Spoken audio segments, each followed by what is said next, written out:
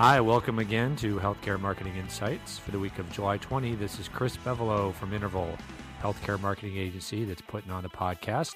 And I am joined on my right by Adam Meyer, Design Director at Interval. Jackie Rattacco, account coordinator. That's on his other right. On my other right, where I don't even know if that's accurate. Sorry, Jackie. To your south, and because we're remote. We're remote today, so I thought I'd throw you guys for a loop there and see if you could figure out who's on my right on the map. I don't know who that would be. I think it's Jackie. It depends how you look at it. What direction are you facing? Well, I always think of direction as opposed, like I'm looking at a map, so north is always up, which means to my right would be east. And I think Jackie is to the east of me, and I think you're to the left of me, yes, which would be the west. I'm facing north, so technically you're looking at my backside right now. I'm not looking. I'm actually looking northwest-ish. So this is all just for naught, I think. And I'm facing a wall. That's all I know. Well, welcome you guys. And thanks. What should we talk about? I've got a couple good things to talk about. Should we just dive into them? Sure. Let's dive in. Should we save the fun stuff for the end? Because we have a couple fun things, I think, at the end. Yeah. Sure. All right, because sometimes we put those at the beginning, but let's save them for the end. All right. So the first thing is we wanted to pass along this slide, I guess is the best way to call it, that was forwarded to us.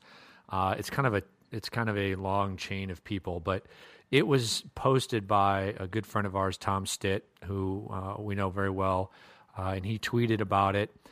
He was actually retweeting, or somehow he gotten a hold of a blog post from Eric Brody, who's the president of Trajectory, which is a branding firm. And Eric has a lot of brand experience. He's worked at Fabergé, some other places internationally.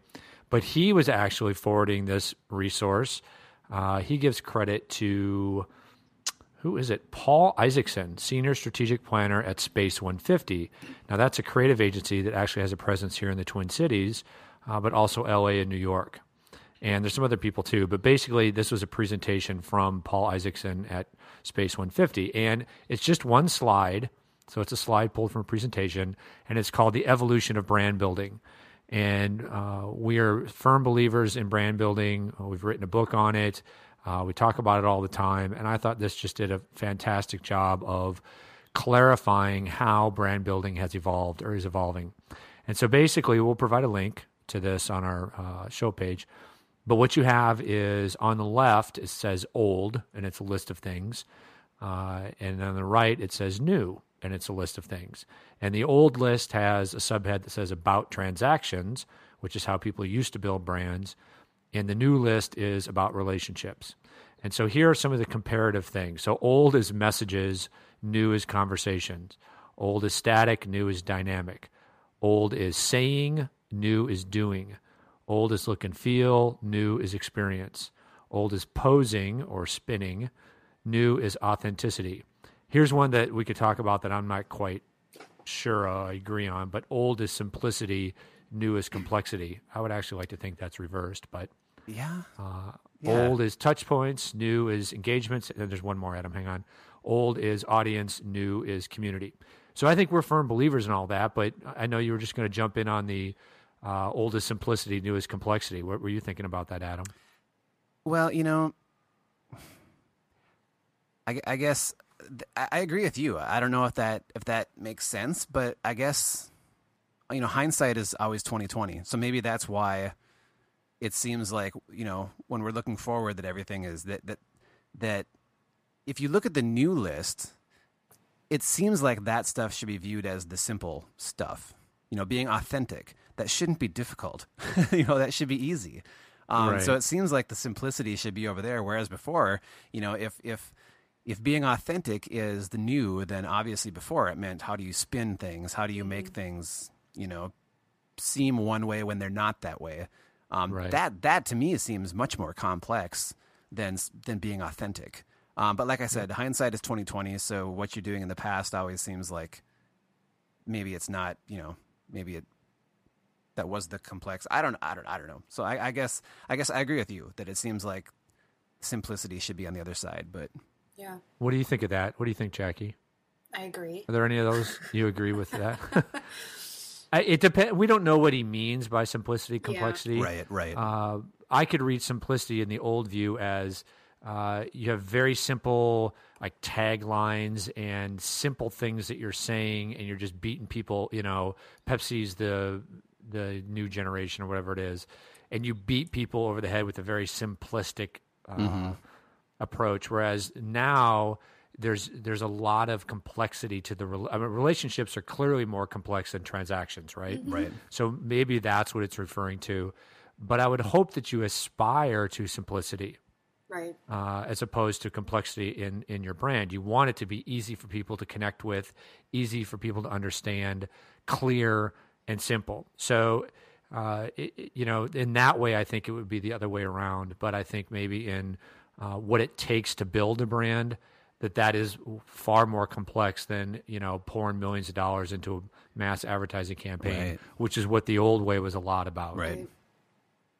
So maybe that's what it is. But we just, I think this is very, in one nice little comparison slide shows the contrast between kind of an old way of thinking and a new way of thinking, and does a great job of capturing that. So we just thought we would share that real quick. And kudos to Paul Isaacson, if he's the one at Space 150 who came up with this, whoever. It's not like it's a magical or revolutionary type of view on it, but again, this perfect example. He used a very clear comparison to make a huge point. So that argues for simplicity right there. That's cool. So, yeah, very cool. So we'll provide a post to actually the link will take you to the blog post of Eric Brody. I don't see a link on there to the original presentation. He just captured a shot of the screen. So hopefully Paul Isaacson, the originator, will get credit from this somewhere on the interweb somehow. Okay, so let's move on. Let's get into kind of a thicker subject, though brand building is about as thick as it comes.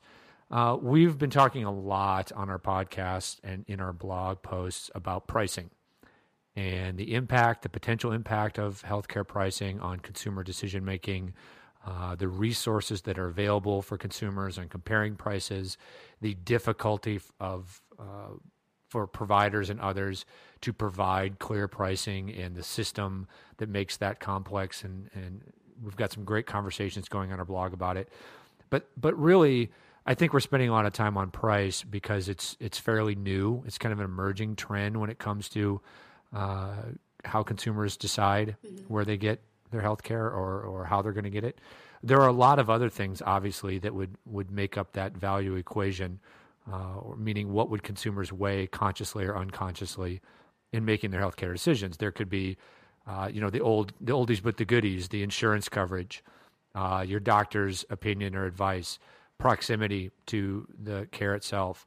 Convenience is one that's becoming more and more important. The experience, the overall experience that you get from the care that you receive is one that we've hyped for a long time.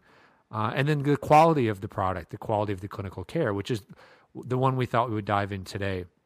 Instead of talking about pricing, let's talk about quality of clinical care. And as far as where does that rate as a way for providers to differentiate themselves from the competition? Clearly, quality is important in the healthcare equation. We would never say that it's not. But from a marketing perspective, a branding perspective, how much can providers hang their hat on quality as a differentiator from those in their market?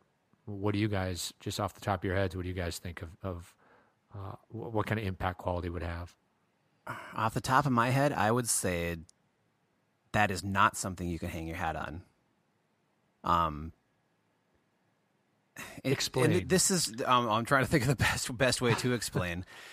This is from my perspective as somebody who doesn't necessarily as someone who's young and doesn't use healthcare a lot because I just haven't had a lot of problems. I have allergies, so I get allergy drops and I go and I see my allergist on a regular basis. I don't even do like that yearly physical thing that you're supposed to go. I should do that, but I don't. That yearly physical thing. That deal. That's awesome. Well, you know what I'm talking about. I mean, I don't use healthcare a lot. But my assumption as someone who's young and had a big need to tap into our healthcare system is that it doesn't matter where I go. I assume that I'm going to get quality care wherever I go. So with that said, because I assume that wherever I go, I'm going to get good care, that doesn't really factor into my decision making. Other things factor in instead. Proximity, maybe price, probably not, because really with the insurance setup that we've got, we pay whatever it is up to our deductible, and after that we pay an amount of it, or it's covered entirely. So for us, price isn't even really something that we worry that much about at this point. Yeah. Sure.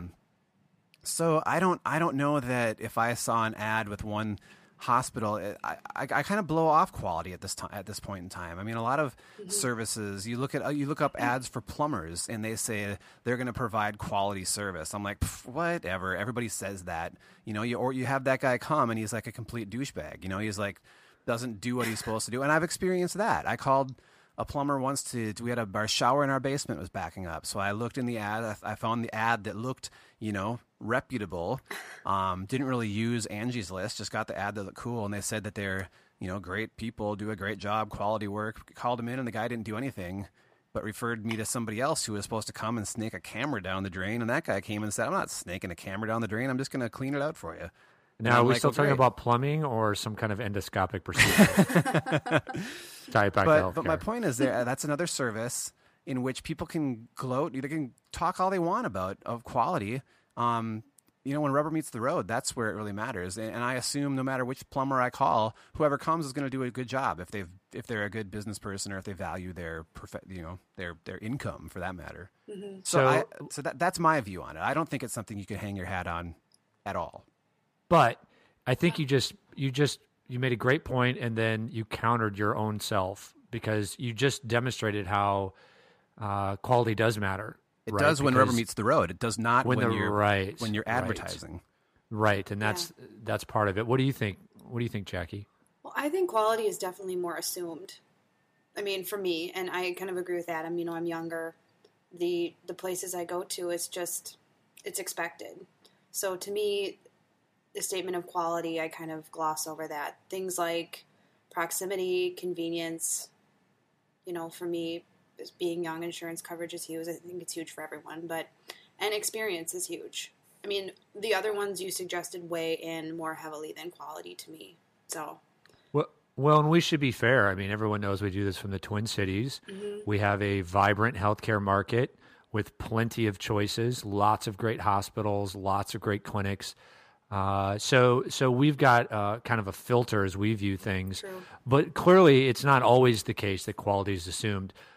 Inner city or county hospitals, for example, the opposite might be true. People assume the quality isn't good. In fact, I just caught a whiff of this in an article in the Star Tribune. We'll post a link to this in Sunday's paper, where they were talking about how healthcare providers, hospitals in this market are really being aggressive about trying to attract women for labor and delivery. And they were talking about all the money that hospitals were spending to soup up and make their labor and delivery areas beautiful. And the sentence read, even HCMC has, improved their birthing rooms. Now, HCMC is Hennepin County Medical Center. Mm-hmm. So they used to be county owned. They're the level 3 trauma center in downtown Minneapolis. That right there shows a bias because the sentence from the reporter was, even this hospital is doing something like that, which infers that, wow, that says something that a county hospital in downtown Minneapolis would be spending money on something like that. So that's an example where it's not assumed. A lot of smaller communities, people assume, hey, that it must not be good, it's too tiny, it's podunk, whatever. But I think that's still a very valid point. You mentioned something else, Adam, that I think really takes quality off the shelf as far as something you can really hang your hat on, and that's everybody says it. It's the same thing as people saying, well, what makes us different? It's our people. Well, who's not going to say that? Right. Yeah. Who's going to say, we're really convenient. Our people are jerks, but, we'll get you in and out quick. Everybody says they have great people.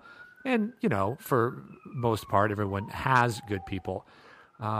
but in both cases, the reality is not equal to the perception, right? Mm-hmm. We all know situations where the people aren't great, and certainly the people in the know can tell you that the quality is not the same everywhere you go. Right. True. But that doesn't necessarily matter when it comes to marketing.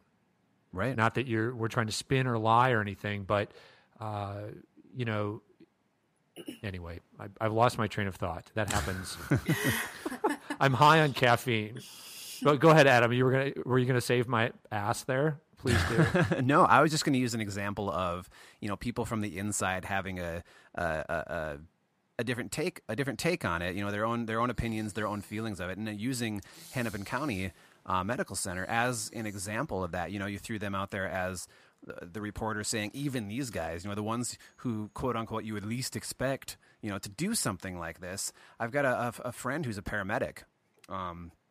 And I was talking to him about hospitals that he brings people to within the Twin Cities, and his opinion, he was like, if I'm ever in an accident, the hospital that I would demand to be taken to, assuming he was in the state that he could demand any such thing, would be Hennepin County. He's like, right. She's like, I see the way they work with the patients we bring in versus the way other hospitals work. And he's like, not that the other ones are bad, but I just see the way that they handle patients when they come in. And he's like, and that's the way I want to be handled. And that's coming from the mouth of somebody who works, in that area. So it's just, it just depends on whose mouth it's coming out of. Mm-hmm. Right. It's just very difficult to distinguish yourself quality. Certainly hospitals like ACMC or smaller community hospitals may have to fight hard to make sure that it is assumed or to overcome perceptions. But to go out there, there are certainly circumstances where somebody offers something that is truly amazing quality-wise. But it's very, very rare, few and far between that you could actually hang your hand out. The other part of this is it's very difficult for consumers to discern what is good quality when we're talking about clinical care. We're seeing more and more hospital rating sites. Healthgrade's been out there for a while. But still, it's very difficult if you're trying to figure that out. Yeah, what is good quality? Yeah, right. How would you define? How could you even define that? Is good quality meaning you're going to have a nice experience? You're going to come in and get tea and cookies at the front door, and the doctor is going to be extremely friendly? Or does good quality mean you're going to come in and you're not going to get any sort of there's no tea, there's no cookies, there's no coffee. The doctor isn't necessarily friendly, but he's extremely thorough. He's extremely educated. He knows exactly what's going on, and he gives you the best service possible. How do you define what quality is when it comes to healthcare? They're trying, and I think what you're pointing out is if we're talking about clinical quality, the tea and the cookies don't matter. But a lot of consumers will assign value to those things that may trump the quality. Right. But a lot of the national discussion is how do we define quality, because we need to be reimbursing people based on quality, and there's no way to do that if you can't define it. Certainly benchmarking appropriate treatments, how do you diagnose people, outcomes, what outcomes should be expected given certain disease states, all of those things, we're getting to a point where that's going to be possible. And what's interesting to me is you hear people on both sides of this argument. Some people like us, I think, would say, hey, look, quality gets you onto the playing field. It does not help you win. If you don't have good quality, you're not even in the game. Yeah. There are other people that have come out and said, hey, quality is all there's going to be in the future. That's where you should pin all of your hopes. And both of those are a little extreme. But I think one thing you could think about is the role of transparency in all this, because one of the reasons why you have different prices, for example, for the same thing at different hospitals, there's a myriad of reasons why that occurs.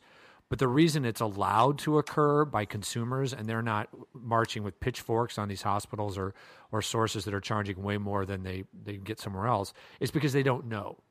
And the same is with quality. It's very difficult for people to either understand or see what the actual outcomes are. Now, that's changing.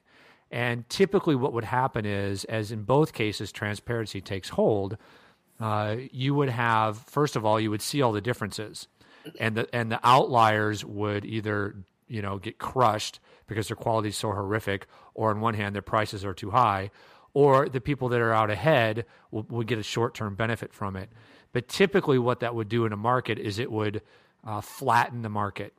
So everybody's going to come to the middle. If you think about pricing, the people that are charging a lot will come down. The people that aren't charging enough will go up. And the same with quality. People will move toward the middle. And all that does over the long term is eliminate those things as ways to distinguish yourself, because they become commodity elements in the equation. So safety is another great example of that, where, I don't think we'd ever advocate that you pin your marketing messaging on safety, but people oftentimes think that that's what they need to do. So that's one way to think about the future. I just put on my Swami hat and try to see out way too far. That's always dangerous to do, but. So anyway, we don't have all the answers. We definitely have strong opinions, but this is a great talker, I think, for people to think about, well, really, where does quality fit? And of course, it depends on what you're promoting and all of that. But anywho, that's a pretty thick topic. Yes. I was thick and heavy. Don't you think? Thick and heavy. Like old cream sitting in the refrigerator. Nasty. Thick, heavy, and kind of skank smelling. Excuse me while I vomit. Beer pet. I don't know that quality is skank smelling, but it's not always the funnest thing to talk about. There's a slogan for you. Skank smelling. We're not skank smelling. Quality is not skank smelling. All right, well, let's finish on a fun, positive note with our always interesting segment, Ads We Love, which this time I've titled Ads We Love or Hate or Ambivalent About, because I do have some ambivalence about this first one, which has been making the rounds. I've seen it posted on Facebook, on Twitter, and it's the Evian baby ad, which shows it says something like, how does it feel when you drink Evian? And then it uses CGI technology that shows these babies dancing for like a minute. Right. Now, I'm ambivalent about it because I think it's cute for about 5 seconds, and then it gets really old. Well, it gets creepier. It is kind of now. So that's the other response. One response is people love it, they adore it, they think it's the best thing ever. I'm a little bored by it, but then there are people that are creeped by it. Why are you creeped out by it? Whoever, Jackie, you said that first. And that was me. Well, when I first started watching it, I was like, "Oh, this is kind of cute," but then it went on too long. It was just like, that's not okay that there's babies doing some of that. And they're not real babies, what right? What the hell do they have to do with bottled water? But no, wait a second. We're branders. It doesn't have to have a direct connection. It's supposed to make you feel alive and youthful and feel like dancing. It's like lizards with Sobe Life. It doesn't, though. I mean, the other thing that immediately caught me up was that Dancing Baby is so overdone. Ally McBeal. Oh, God. Yeah. It's so overdone. It's been in so many things. I mean, you can't... Dancing Baby needs to go away. And I know this was Roller Skating Baby, which is slightly different than Dancing Baby. Well, but they dance. I mean, I think the big part of it is they dance. They do kind of the bit where one guy kind of dances off, and goes up and poses in front of the other guy. I think what was creepy about it is the whole Uncanny Valley thing. The thing that was creepy to me was that it's very obvious that these are real baby faces that are superimposed on digital bodies. Yeah. Yet the digital bodies just had that weird, creepy movement that wasn't real. If you look at like Ally McBeal and the Dancing Baby, I believe that the whole baby was digital in that case. And you could kind of tell. Even the face that was on it was not a real baby face. In this case, it was real baby faces on all of those things, but an unnatural body. So it gets into that. It's that Uncanny Valley thing. You're kind of put off by it because it's not. It's trying to appear real, but there's elements there that aren't real. So it makes you push it away. That's how I think it was kind of creepy. So you were somewhat repulsed. Yeah, basically. Okay. And by the way, kudos to Babyface reference. Babyface is one of the best artists and music writers of the 80s. And if you're not familiar with his music, go out and get it. I forgot all about Babyface. One of the best find his songs on iTunes. Robbers of the 40s, I believe, too, right? Babyface Nelson. two different people. Speaking of which, isn't there a new Johnny Depp movie out in which I think Babyface has an appearance? Public Enemies. He might be in there. Yeah.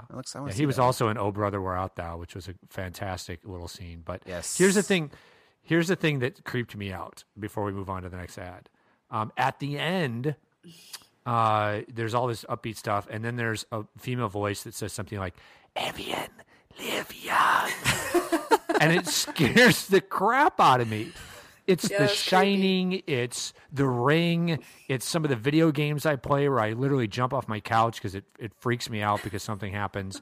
You've got these wonderful little touching, humorous babies, and then some creepy. Live young, Red Rum, Sh- Red Rum, Schmeagol, Gollum, live young. my precious. Yes, that's it. And we're done. That was not appropriate. Not appropriate at all. It's a pedophilic, spooky, scary voice at the end of this baby ad. Yeah. Yeah, that was an interesting Not choice. smart. Yeah. All right, we got to move on before You guys throw took out it to a more whole new scary- level, but it's okay. Sorry. Okay, another one that I think we all like. I don't know if we've heard from you on this, Adam. Is the Prius Harmony ad. Love that ad. It's I've so never cool. seen anything Fantastic. I've never seen anything done like that before. Beautiful ad. Great ad. Beautiful, yes, and the Cool music music. is dead on, and the visuals, and it's so Prius. Right. It's so who they are, what they stand for, and the people that would be interested in a Prius would love this ad. Right. Very So, well done. yes, and Jackie and you and I talked a little bit about, you always question going so strong for your core audience that you potentially turn off people that might be on the border. Right. Is that a possibility with this ad because it's so flower child, save the world, green is good? Yeah. Everybody smoke pot and watch this ad. Do you potentially turn off people that are in the middle on the fence? I think.